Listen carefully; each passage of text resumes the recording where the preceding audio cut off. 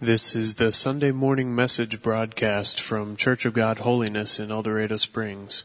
I'm just so excited this morning, a little bit nervous about the new message series that we're beginning today. I'm excited because I've never done an in-depth study of the book that we're going to be studying, and I'm looking forward to learning some new things about God's Word along with you. But I'm on the nervous side because even though the historical aspect of this book is fairly clear, yet the practical, everyday living aspect is not so clear. And so there's just a little bit of apprehension within me. I don't believe that God wants us to just look at the Bible as a history book, even though it is that, very accurate, but He wants us to be able to relate it to everyday life. This series will probably be a very short series. This book only has 2 chapters, and so my goal is to try to squeeze maybe 3 weeks out of this. And some in the early service, they were saying, "Yeah, right, you've never done a series that short." But anyway, we'll see what happens. Now, the name of the book that we're going to dig into is the Old Testament book of, how do you say that? How many of you say it's Haggai? Raise your hand. How many of you say it's Haggai? Raise your hand. How many of you don't have a clue? That don't have a clue, that you have it there. Well,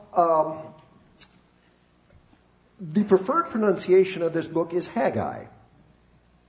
In my circles, in Bible college, the common pronunciation was Haggai. And so both are correct. You can say it however you want, or you can add a third variation if you want, and that's okay. Now some of you are freaking out, and you're saying, where is Haggai in the Bible? Well, it's after Zephaniah and before Zechariah. That help any?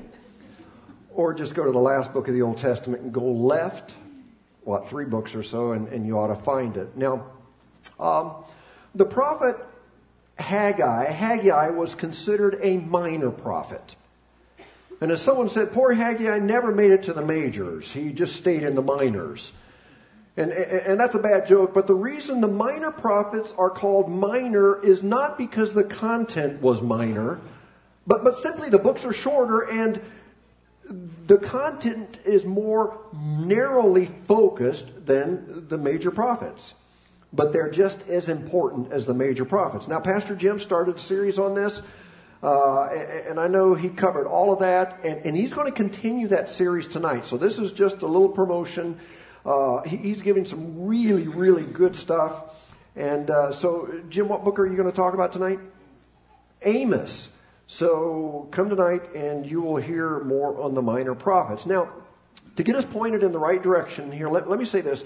There are times when many of us wake up at certain stages of our lives and we have this unsettled feeling, and we think that by now, where we are in our life, the stage that we're in, things should be a lot better than they are. For example, it could be that you're in high school or maybe even college age, and you would think that by now you would know what you would want to do with your life. But you don't have a clue. And you feel like that something is wrong. You're just depressed because you don't have direction for your life. Or it might be that you're at an age where you thought by now you would have a real job with real benefits, but instead all you could do was pick up a part-time minimum wage job that is far from what you were trained to do and far from what you would like to do. It might be that you're at an age where you thought you would be married, but the truth is you're not married. And as you look around, there is no one on the horizon. Or maybe you're married and you thought that marriage would give you this awesome life, but instead your marriage has brought you pain and heartache. In fact, you're more miserable now than before you got married.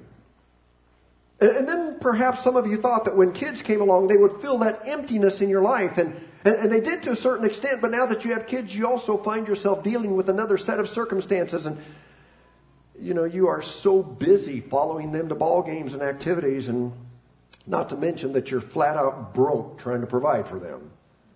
By the way, I read this stat. They say that the average kid, you want to know what the average kid costs? about $250,000. From the time they're born and you get them out the door and, help with college some, and then you got to bail them out later on and all of that stuff.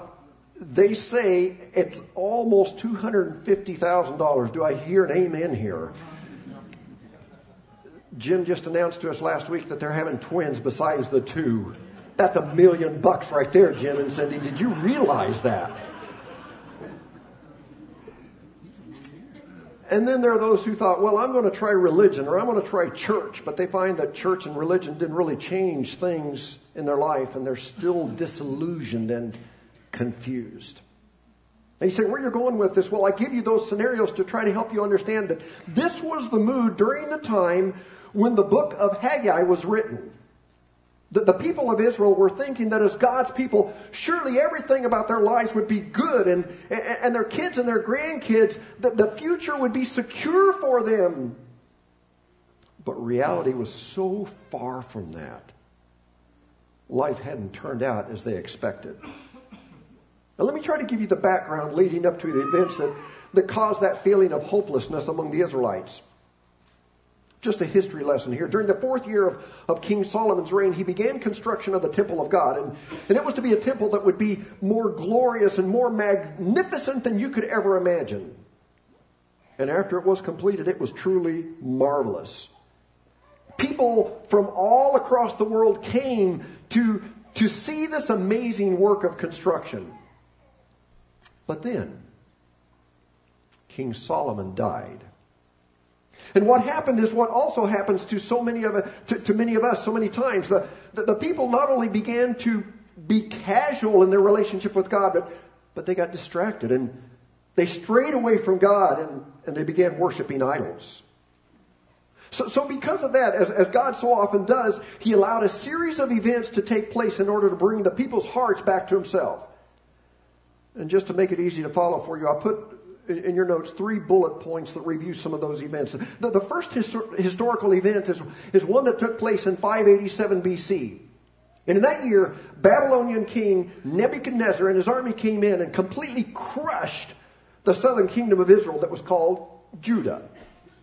And not only did they destroy the city, but to add insult to injury, they demolished that amazing temple that had been built by King Solomon. And what happened there is that stripped away the spiritual identity of the Jewish people. Well, as a result of this, the next bullet point is that the Jews were taken away into captivity for 50 years. And technically it was 70 years because they had already been basically in captivity for 20 years before the temple was destroyed. But anyway, after the temple was destroyed, they were taken into captivity for 50 years. Now, we often read about this captivity, and I think many times we can't imagine the implications, and we think, well, yeah, poor people. Yeah, that had to be really hard for them. But let me try to describe this to you in modern terms so you can truly understand the implications. Let's say that an enemy nation develops into a massive nuclear power, and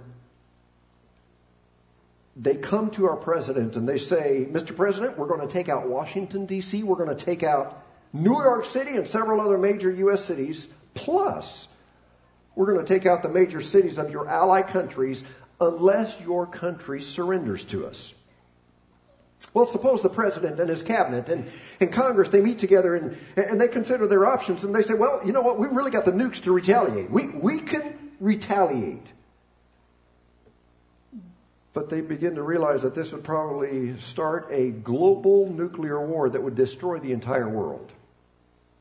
And so they feel that the best option is for them to surrender to this enemy in hopes that the enemy nation would have mercy on them.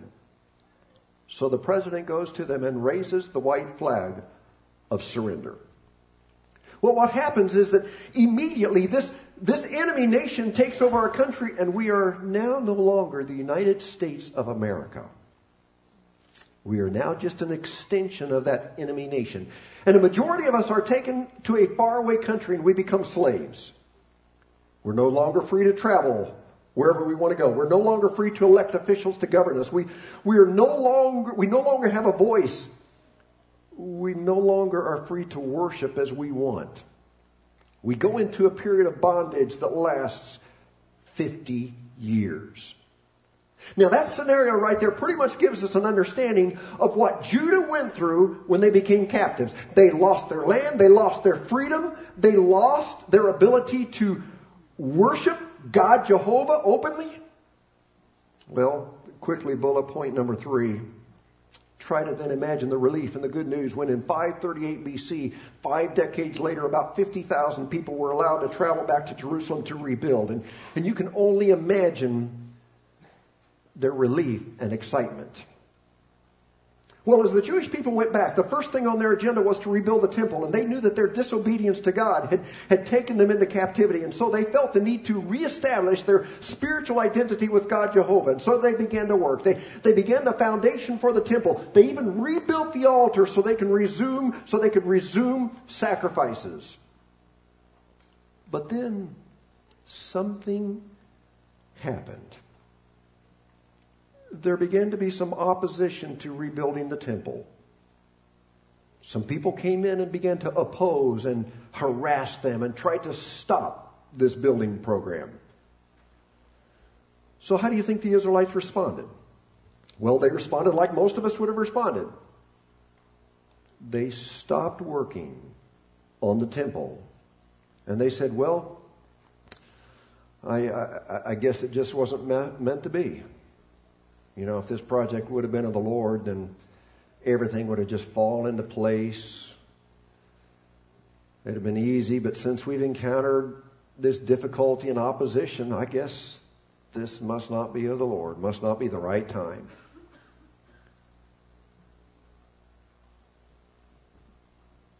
How many of us have started a project for the Lord and we got some opposition and we said, well, you know, if this would have been of God, it would have just fallen into place. It would have been so easy.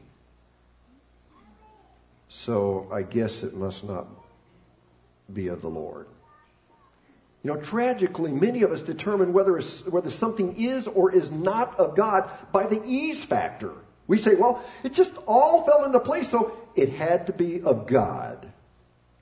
Or, wow, we encountered some opposition and some hard times. We said, well, I guess it just wasn't meant to be. Don't ever determine God's will by how easy or how hard it is. Could I just bring a couple of examples to the table here that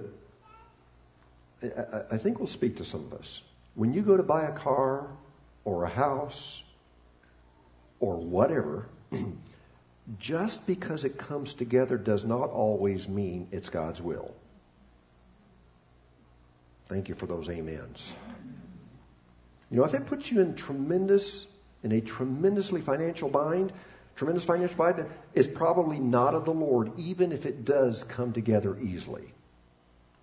But by the same token, when you go to do something for the Lord and things get tough and you encounter hardship and some opposition, that doesn't always mean that this is not of God. But anyway, the Jewish people received opposition and they stopped working for the temple for how long? 14 years. 14 long years they didn't do any work on the temple. And what is so interesting and ironic is that while they were in captivity, that's all they could think about. You know, we need our spiritual identity. We need a temple. We need to re-identify with God, Jehovah. And as soon as they let us go back home, we're going to build a temple for our God. That's all they thought about. But when the task got difficult, they said, well, I guess it wasn't meant to be. And instead of working on God's house, let me just give you a preview and we'll come back and read this in the Word. Do you know what they did? They began working on their own houses, which, you know, they needed a place to live. From our context, that seems reasonable. But the Bible says, and again we'll read this in a moment, says they began building elaborate homes for themselves. And they forgot building the temple, which was central to their society. Well, that's kind of a long introduction there, but that was the setting when God raised up the prophet Haggai to call the people back to rebuild the temple for God. Let's dive into our scripture, and we're going to begin with Haggai chapter 1, verse 2. And I'd start with verse 1, but I can't pronounce all the names, so we're going to skip verse 1. You can read that at home. And we're going to begin with verse 2, and this is the way it reads. This is what the Lord Almighty says. The people are saying. Now catch this. Kind of record this in your mind. The people are saying, the time has not yet come to rebuild the Lord's house, the temple. Now, this verse cracks me up. Did you notice that God refers to them as the people? And the reason I find this humorous is because almost everywhere in the Old Testament, God says, my people, my people. If my people will humble themselves, my people. But in this case, God does what my wife does to me when our grandkids are bad, and she will say, Joe, your grandkids did this. Or when our daughters were young, Joe, your daughters did this. And so God is like, the people. They're not my people right now. The people are saying that this is not the right time to rebuild the temple. Now, why did the people think that this wasn't the right time? Well, again, they had the mistaken concept that opposition always meant that it wasn't God's will. That they felt that if something didn't come easy, then surely God couldn't be in it. But the truth is that when we do something that really matters to God, the more likely we are to face opposition.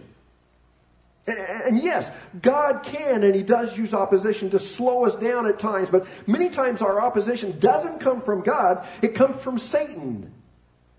And so opposition could be a sign that we're doing what God wants us to do. And that's why we have to be so sensitive, and we need to test the spirits.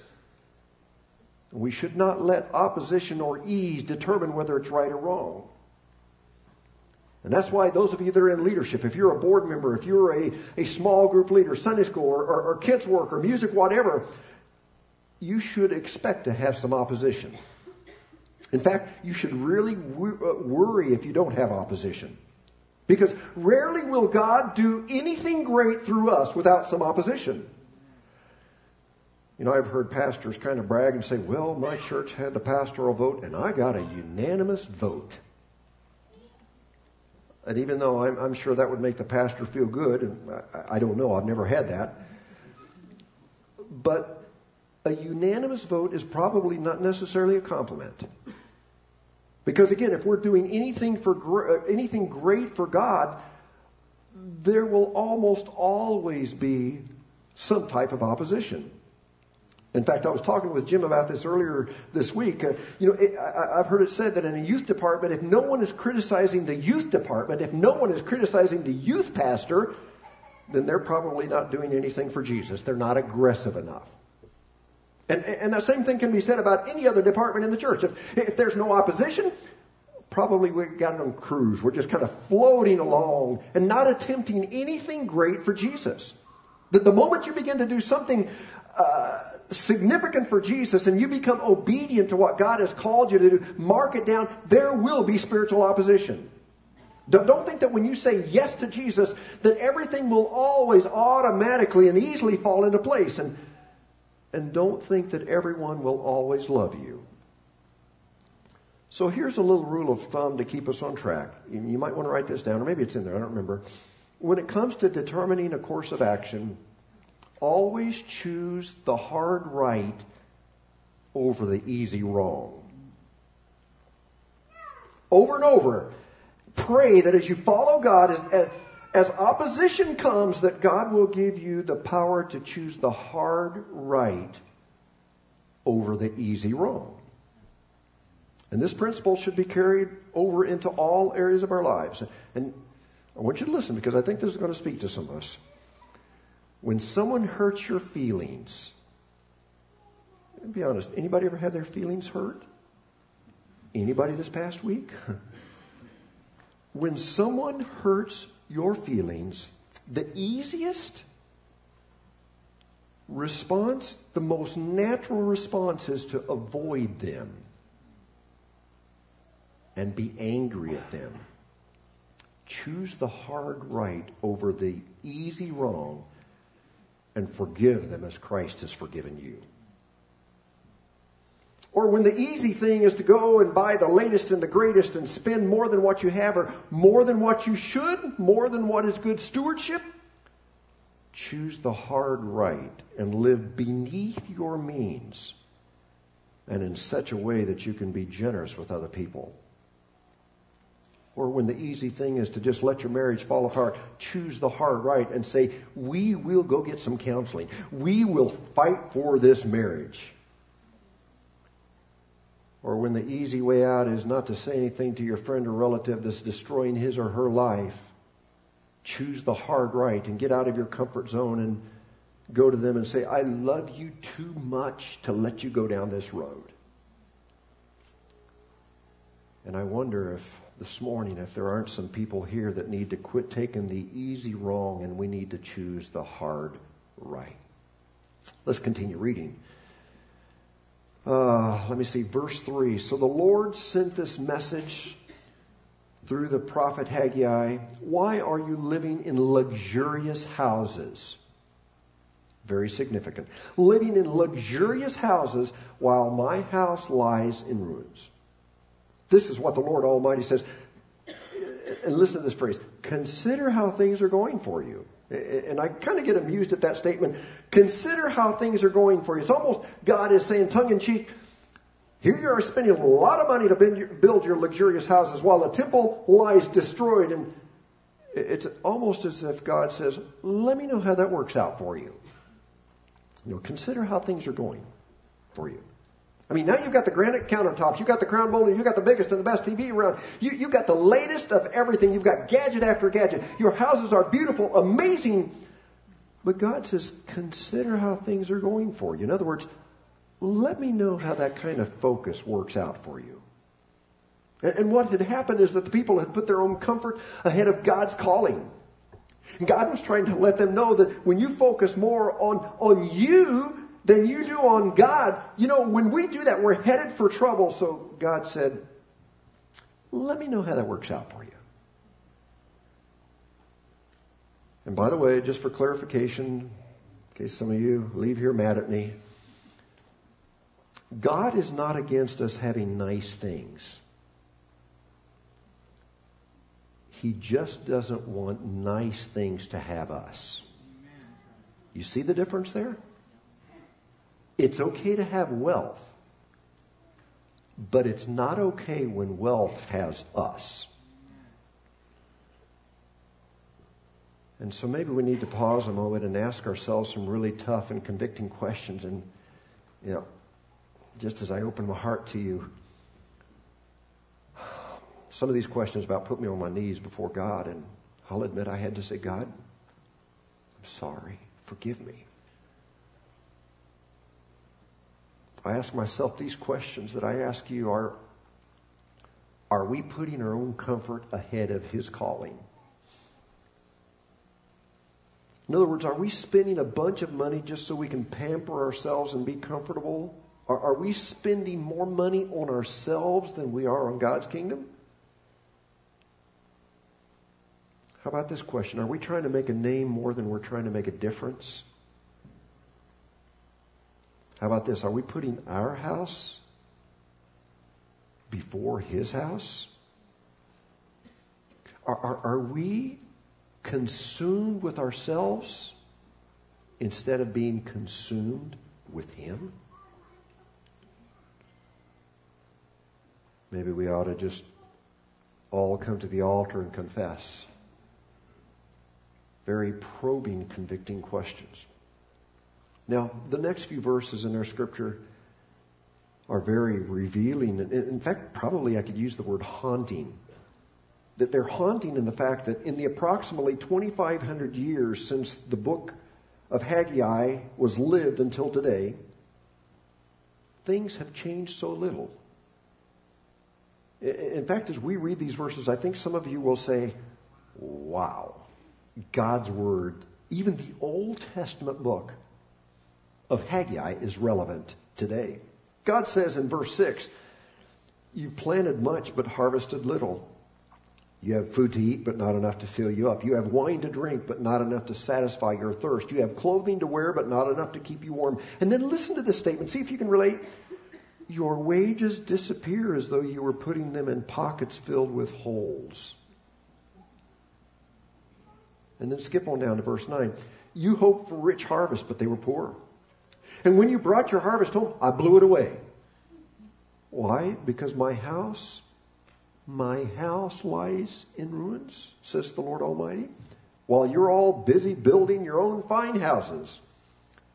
That is why the heavens have withheld the dew and the earth has withheld its crops. I've called for a drought on your fields and hills, a drought to wither the grain and grapes and olives and all your crops, a drought to starve both you and your cattle and to ruin everything you have worked so hard to get. So let me give you the modern translation, okay? Can I just say it in plain terms? Can I? Here it is. You're working your tail off, but you still can't get ahead.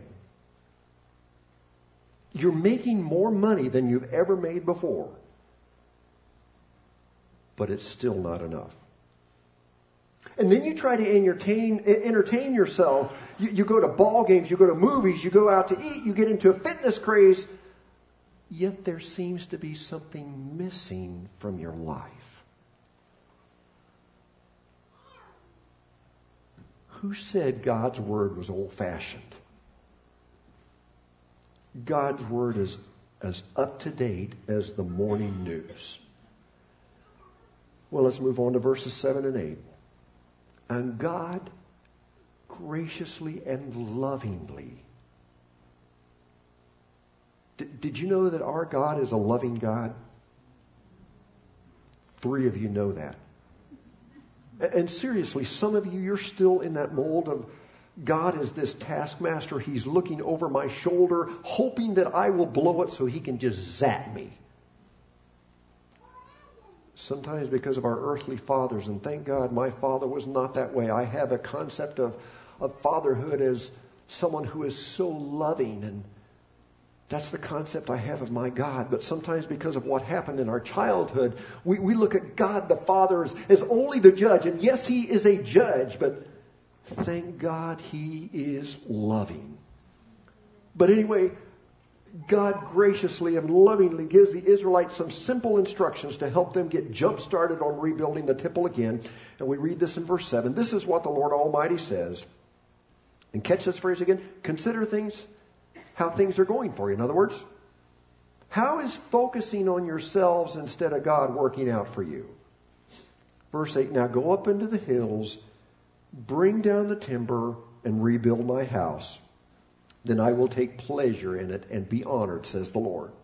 So God basically breaks his instructions down into 3 simple steps. Number 1, he says, go up into the hills. Some translations say, in the mountains. Number 2, bring down the timber. Number 3, rebuild my house. Let me say it again, just in case you missed it. Go up into the mountains, bring down the timber, rebuild my house. And some of you still have a blank look on your faces. This is so complex theologically. Let me repeat it one more time. Go up into the mountains, bring down the timber, rebuild my house. God gives his people steps 1, 2, 3. But here's the problem with many of us. We say, well, God, okay, you gave steps 1, 2, and 3, but what about steps 4, 5, and 6? You know, God, you know my personality. I'm OCD. I'm really organized, and I want to know the entire plan up front. I need to know all the details, like who's going to pay for this, God? Who's going to do the chainsawing, God? And God, can I count this off of my tithe? And how about a tax write-off? And God, will I get a little plaque with my name on it in the foyer of the new temple? Because I worked on this.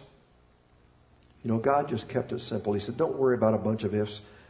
Said steps 1, 2, 3, go up the mountain, bring the timber down, rebuild my house. You know, the Bible says that the Word is a lamp unto my feet. Have you ever thought about this? It just hit me. A lamp isn't very bright. You know, there's a lamp back there. Light guys, could you just turn off all the lights, please? Just. Okay, and I know we've got the lights on the screen here, but there we go. You know what? This little lamp right here is probably bright enough. I could take 1, 2, 3 steps, and then it's dark. Thank you. You can bring up the lights again. God says that His Word is like a lamp into our path. And so, we won't be able to see steps 4, 5, and 6 until we've taken steps 1, 2, and 3. What does that mean to us? It just means that when we do what God shows us, steps 1, 2, and 3, He will then give us more direction, steps 4, 5, and 6. Obedience brings more direction. You know, sometimes we're saying, oh, God, just lead me. And God says, I've given you steps 1, 2, and 3. I'm not going to give you any more until you take steps 1, 2, and 3. You say, well, my marriage isn't very good and I'm not sure what to do about it. Steps 1, 2, and 3. Apologize for what you've done. Humble yourself. Put your spouse first. After that, you can worry about steps 4, 5, and 6. Is that right, Alex? You say, well, someone hurt me. And ever since then, our relationship has been strained. Okay, steps 1, 2, and 3. Take the initiative. Don't wait for them to come to you. You go to them and talk and pray together, work things out. You say, well, what if they don't respond well? Hey, you're not responsible for the outcome. You're responsible for obedience. You say, well, Pastor, I've got a secret sin that's been plaguing me for a long time. Okay, steps 1, 2, 3. Confess that sin to God. Find someone that you trust and ask them for help and accountability and experience freedom. Some of you are lonely and you need Christian community. You need to get involved in some Acts chapter 2 life groups. Steps 1, 2, and 3. Find a group that fits you. There are so many opportunities. Sunday morning, Wednesday evening, Thursday evening. Find a group. Attend that group faithfully. And be open to doing life with others in the family of God. You say, oh, Pastor, I just want to be closer to God. Okay, steps 1, 2, and 3.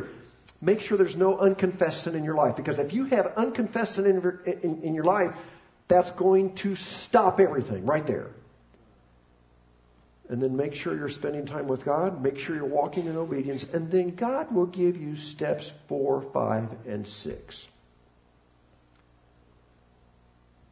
I have a feeling that some of us need to quit worrying so much about so many details, and we need to walk by the Spirit instead of by sight. And maybe some of us need to quit talking and we need to start doing. And maybe we need to quit thinking and start acting. Maybe we need to go up the mountain, get some timber, and start doing what God has asked us to do. Let me wrap it up with this thought here. The people of Israel fell into disobedience, and God had to call the prophet Haggai to bring them back to Him. If there's some disobedience in your life today, whether it's a sin, a habit, an addiction, unforgiveness, legalism, whatever it is, if there's some disobedience in your life today, don't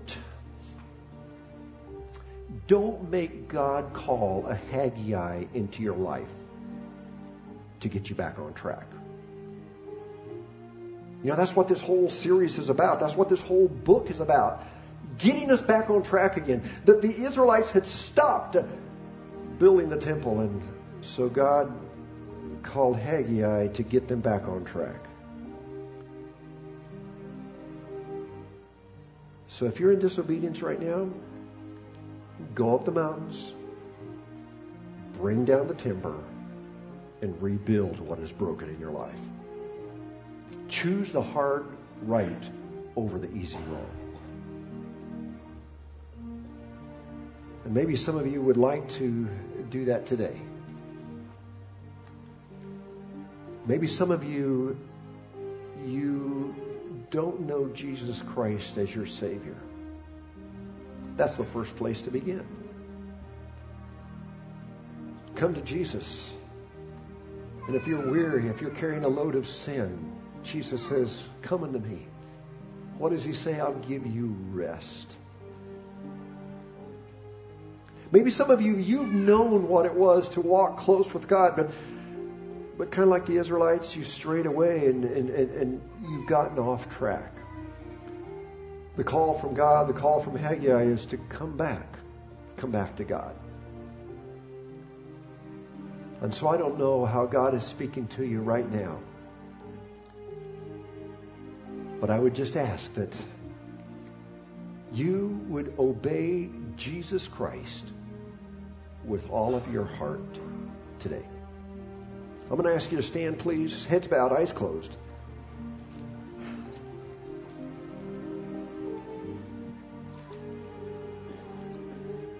Eyes closed, nobody looking around. Is there somebody that would say, Pastor, God really spoke to me today. Don't come back and embarrass me, but just pray for me. God has really spoken to me. Would you just lift a hand? Thank you. I see your hand. I see your hand, and yours, and yours, and yours.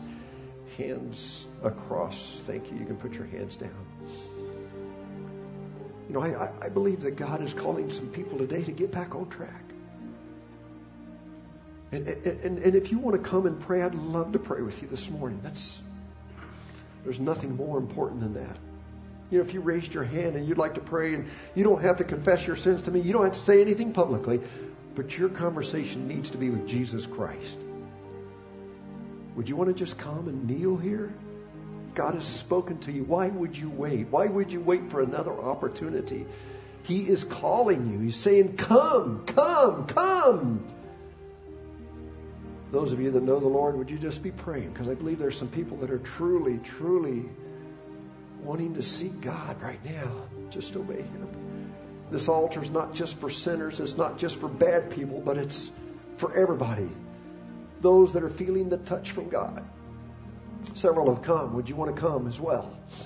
Anyone else? You just feel God is calling you back to Him. Anybody else? Oh Lord, I just pray that you would give courage to those people who maybe have been spoken to, but God, the danger is that sometimes emotionally we're impacted, but it doesn't get into a heart change.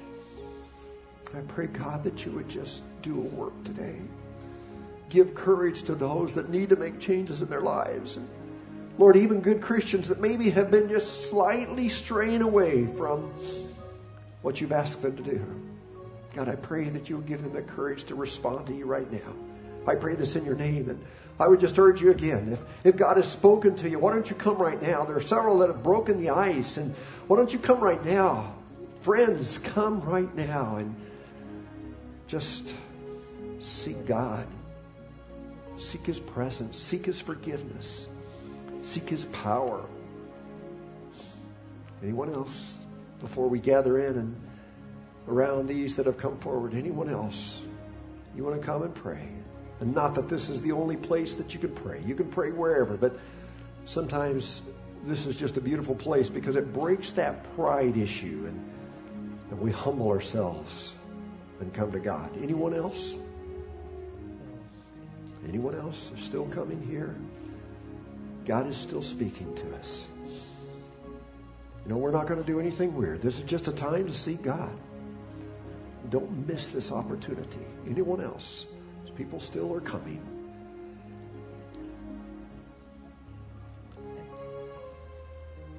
What I want to do is I want to pray a prayer here, and then I'd like for several of you, and I know it's lunchtime, but really there's nothing more important than eternal matters. And I'd like for several to just, as I'm praying, would you just gather in around these? And maybe you didn't have the courage to come on your own, but why don't you just come during this next wave? I'd love to see just a whole bunch of you just gather in behind these, or pray for yourself, whatever it is. Father, I want to thank you just for this amazing warning in your word. Lord, I thank you for what you've done. I thank you just for the way that you speak to us, even through books like Haggai that seemingly on a quick read, they don't have anything practical for us. But Lord, thank you that they are so practical for us. And God, I just ask that your Holy Spirit would just continue to speak to us. Lord, a lot of hands were raised where you spoke to them. And God, they've gotten off track. And I just pray, oh Lord, that in your mercy, that you would help them to get back on track, and that they would go up and into the mountains, bring down the timber, and rebuild what's broken in their lives. And so, Lord, we just praise you. We love you. And as we continue our prayer time, just let there be that sacred time where we feel your presence. We love you. We ask this in the powerful name of our Lord and Savior, Jesus Christ. And I'm going to dismiss you, but I would ask that you would not be talking. I'd love to have just a few more people that would even come and gather around here and just pray. And if you feel like you need to leave, if you could just do your visiting in the foyer, I would appreciate it. Thank you so much for coming, and let's just continue to seek God. You've been listening to the Sunday morning message broadcast from Church of God Holiness in El Dorado Springs. Our messages are archived at www.eldochurch.com, or to order compact discs or DVD videos of the messages, call the church at 417-876-2200. Thank you for listening.